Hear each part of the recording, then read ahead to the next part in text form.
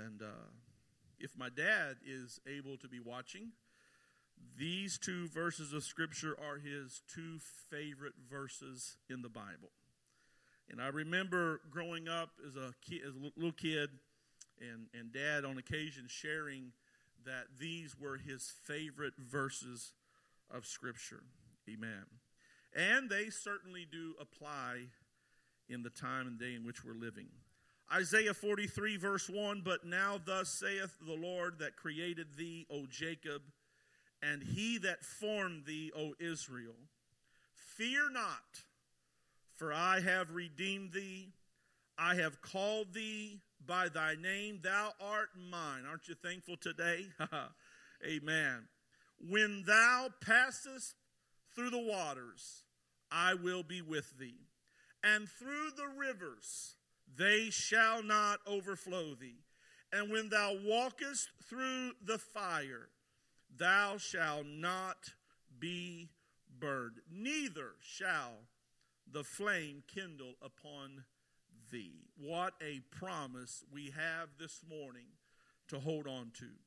A promise that no matter what may be going on around us, no matter what the circumstances or the situation is, we have the promise this morning that we have a God who is going to see us through every single situation.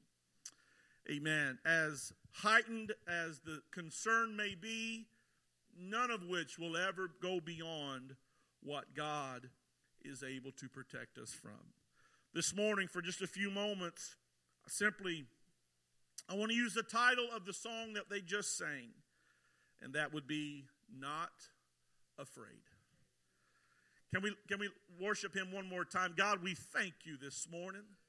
We're so grateful, God, for your sweet spirit, not just that we feel, but God, that dwells within us today, that assures our hearts and our minds that, God, you have not and nor will you ever leave us nor forsake us. And Lord, we put our confidence in you right now, knowing, God, that you are going to see us through. And for that, oh God, we are grateful. And we give you honor and we give you praise today. In Jesus' name. Could you right now just put your hands together? Thank him this morning. Amen. For his blessing today. Hallelujah. Praise God. Amen. You can be seated if you were standing. And if not, just remain seated. The Old Testament concept of protection is rooted in the idea that God is the only true refuge for his people.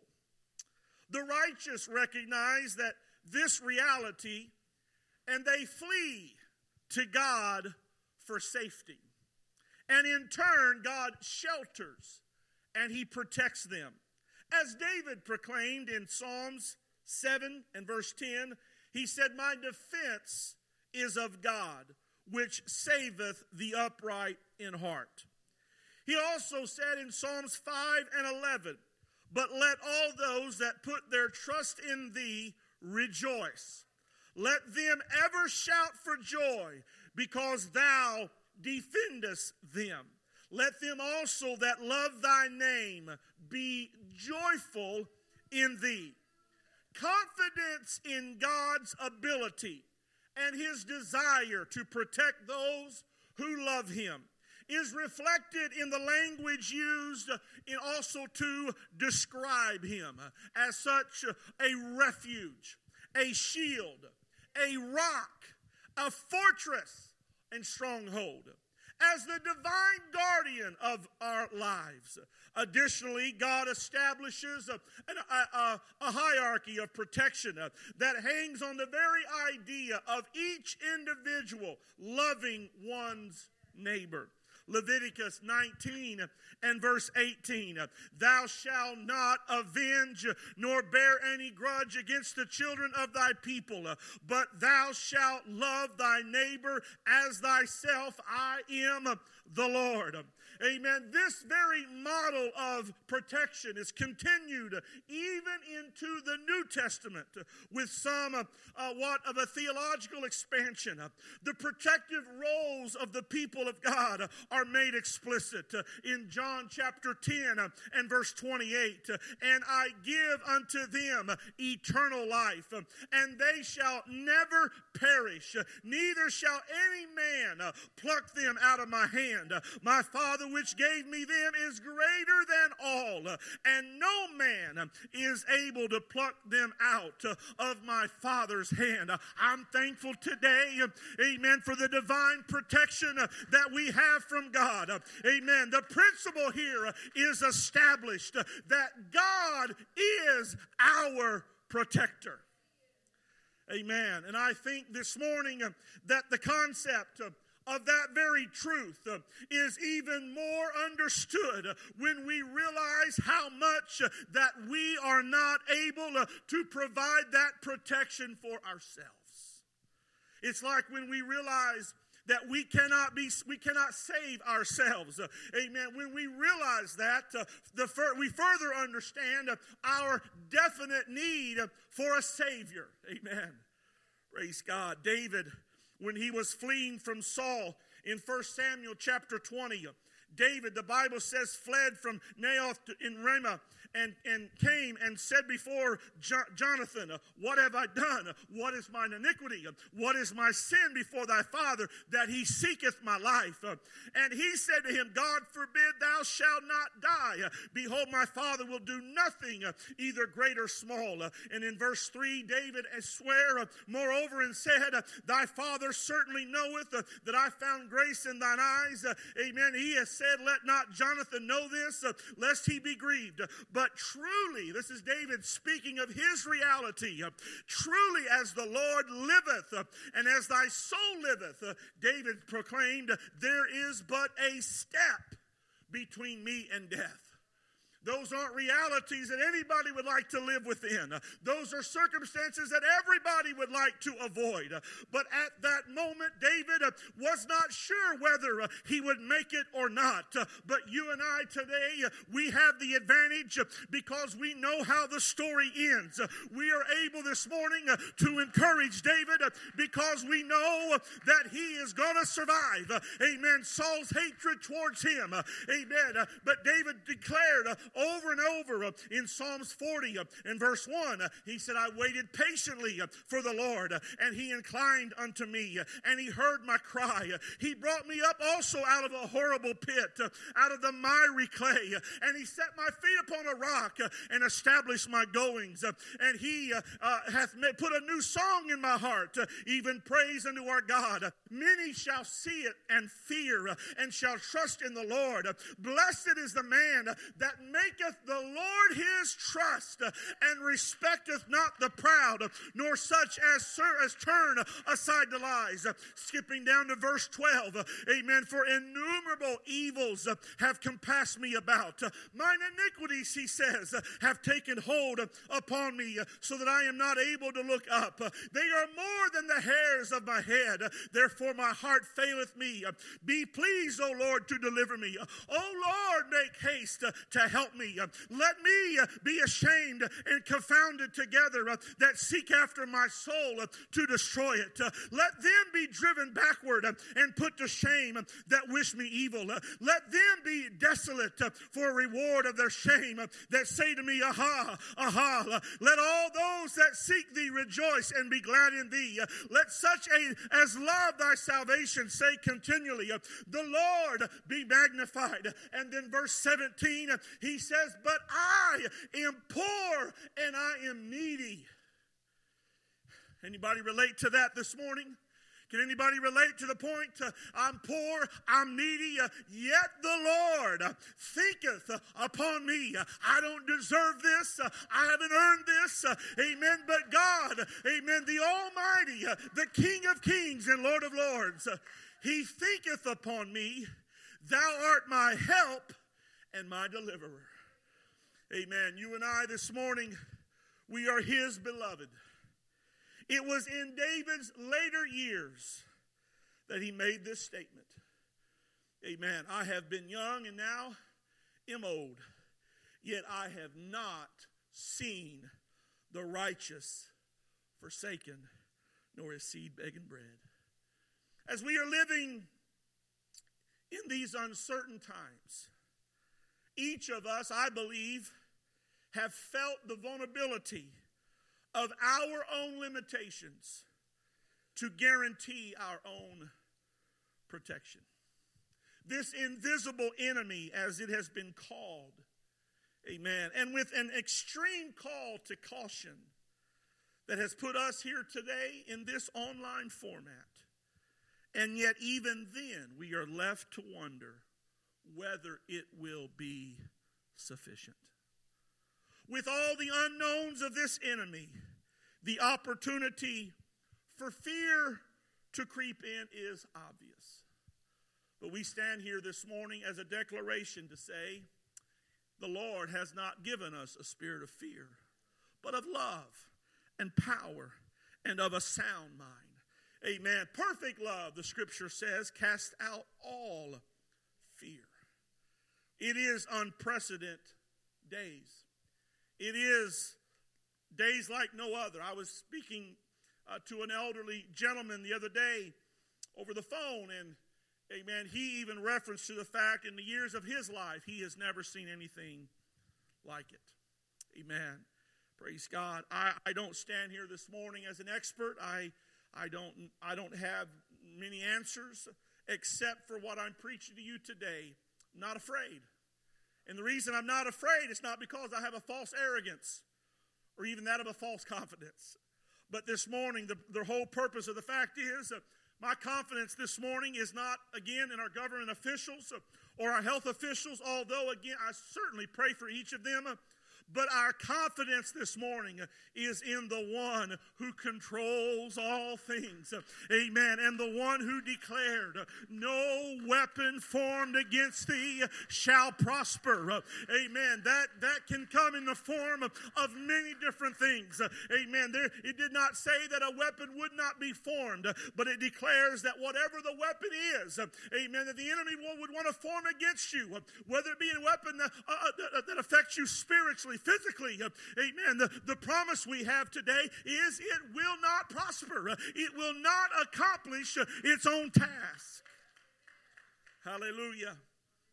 Now I stand here this morning declaring and proclaiming and, amen, to have confidence in God and put faith in Him. And those are obvious responses, of course. But even in the midst of these troubling times, we have heard of reports of even God-fearing people. Amen. We had a pastor in Oklahoma this past week that had passed away due to the COVID-19 virus.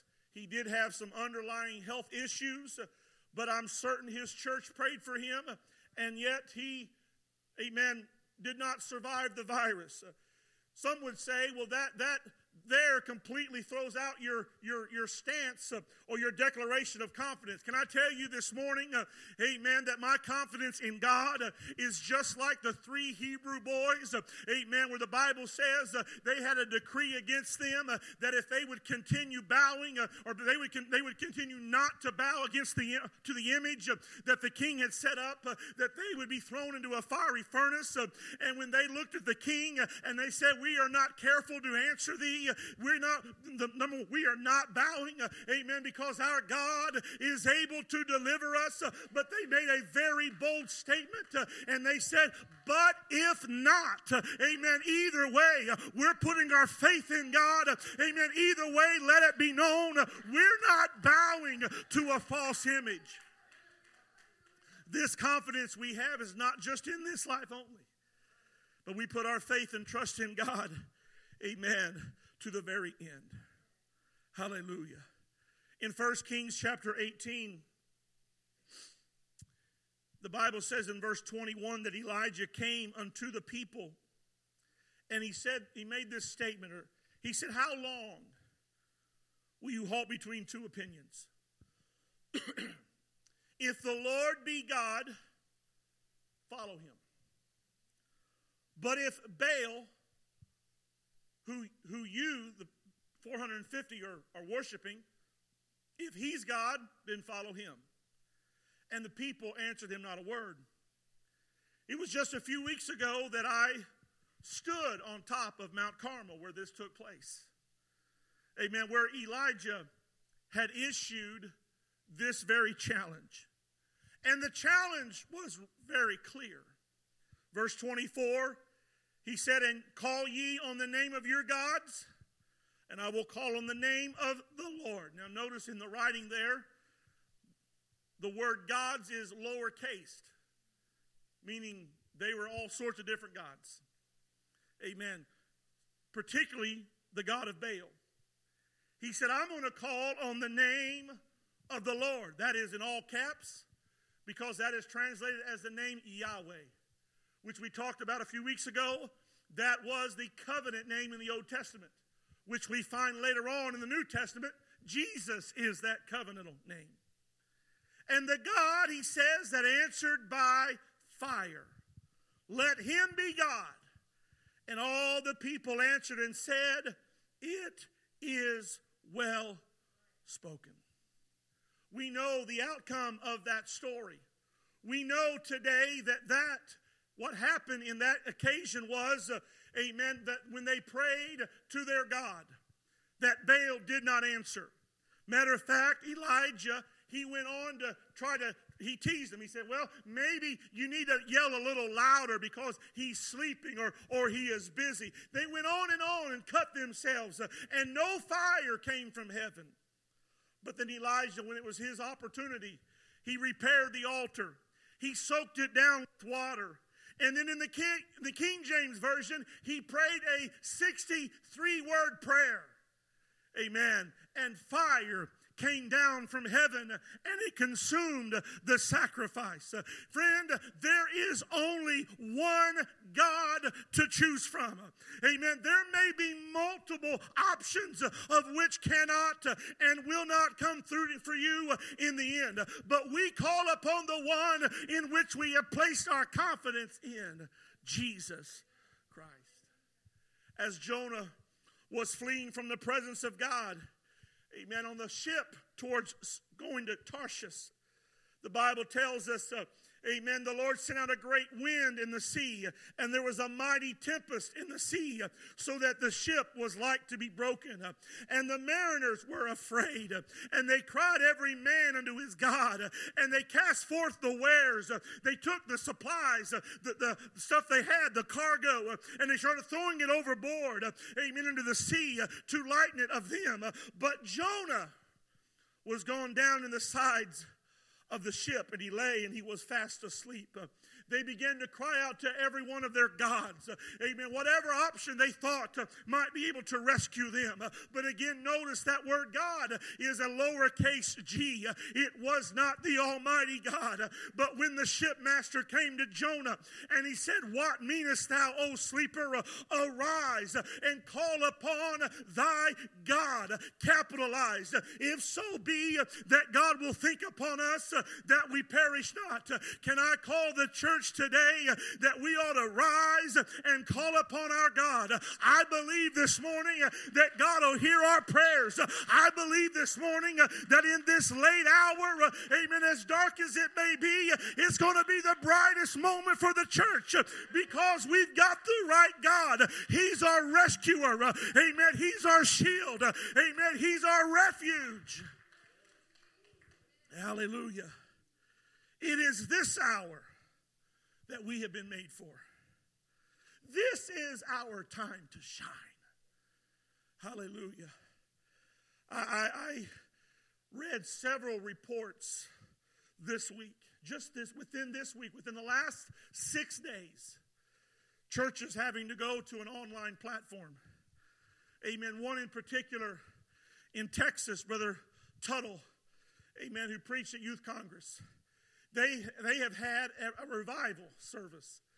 Again, with technology, they were able to broadcast an evangelist from where they were, and he would preach a message, and then Brother Tuttle would come back on after that message and make an appeal for those who were repenting or who need to be baptized.